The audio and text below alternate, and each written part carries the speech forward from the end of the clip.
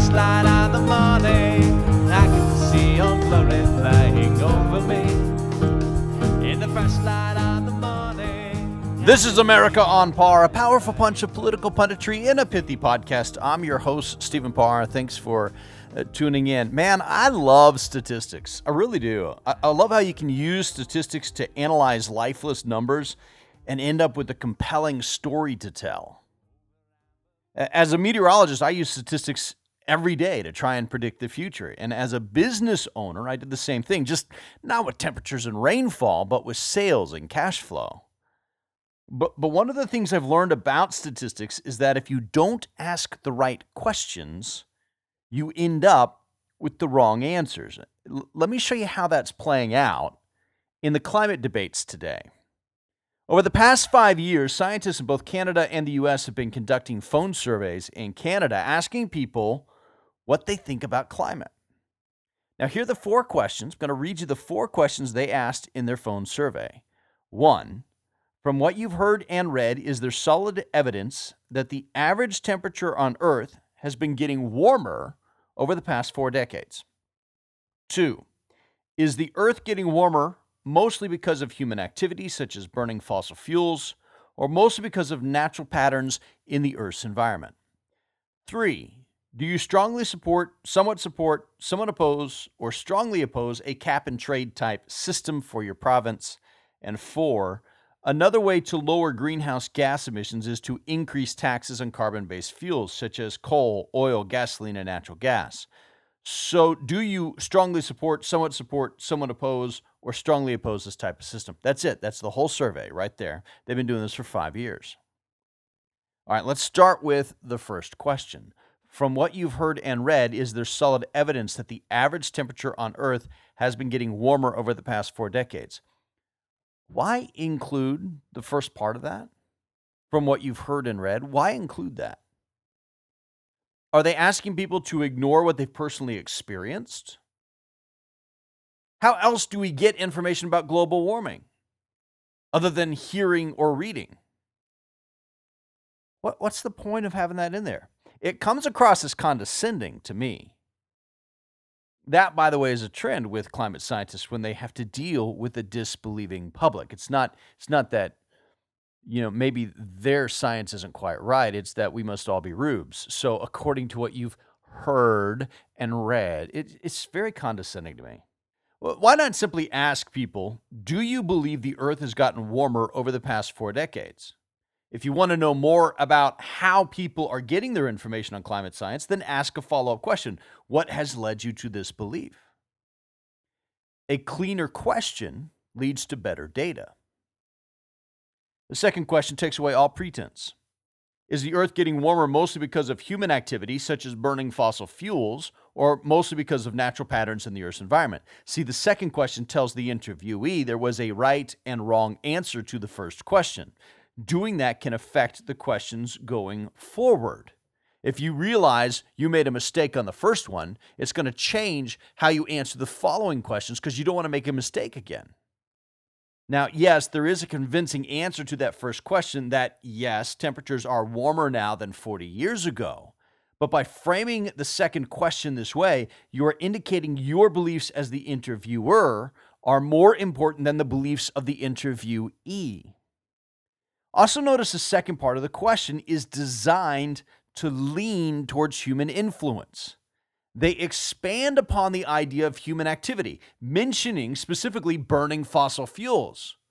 But they don't expand upon the idea of natural patterns. What natural patterns? You explain the idea of human activity. Why not give the same balance to the other side of the argument? You could get the same information while potentially influencing the subject less if you ask the question a different way. How about what has a bigger impact on global temperatures? Human activity, such as burning fossil fuels, or natural activity, such as El Niños or changes in the sun. Also, to provide true balance, you should flip which influence you mention first on a random basis. Sometimes you start with the human activity, other times you mention natural activity first. See, it's all sportsmanlike.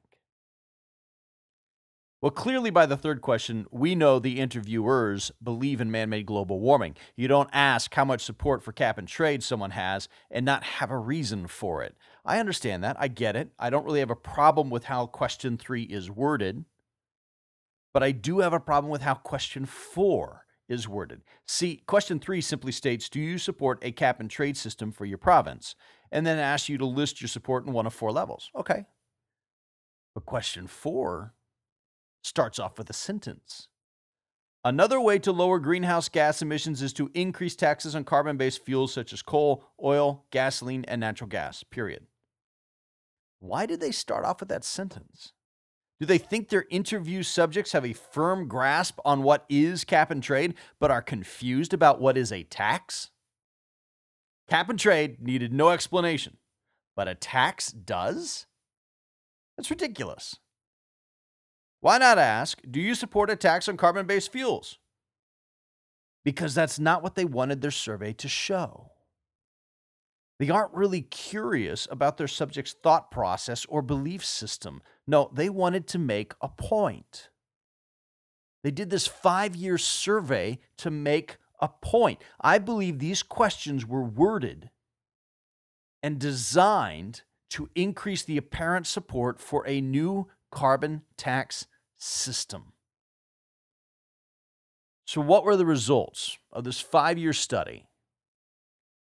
Well, only 44% of Canadians believe climate change is mostly human caused, even though they worded it in a way that would lead to people answering more that it's human caused. It was biased that way in the way the question was worded. Still, only 44% said they do.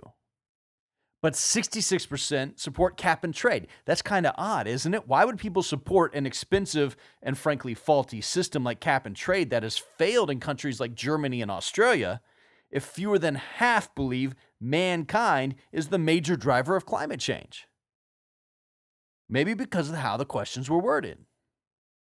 49% of the people believe taxes should be raised on carbon-based fuels.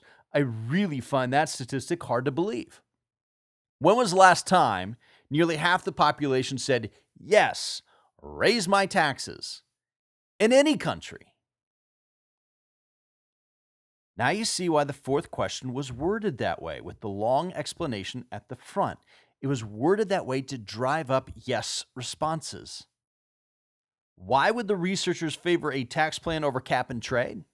Well, again, cap and trade didn't work in other countries where it was tried. The artificially established carbon markets, where you can trade your capped carbon credits, have fallen apart.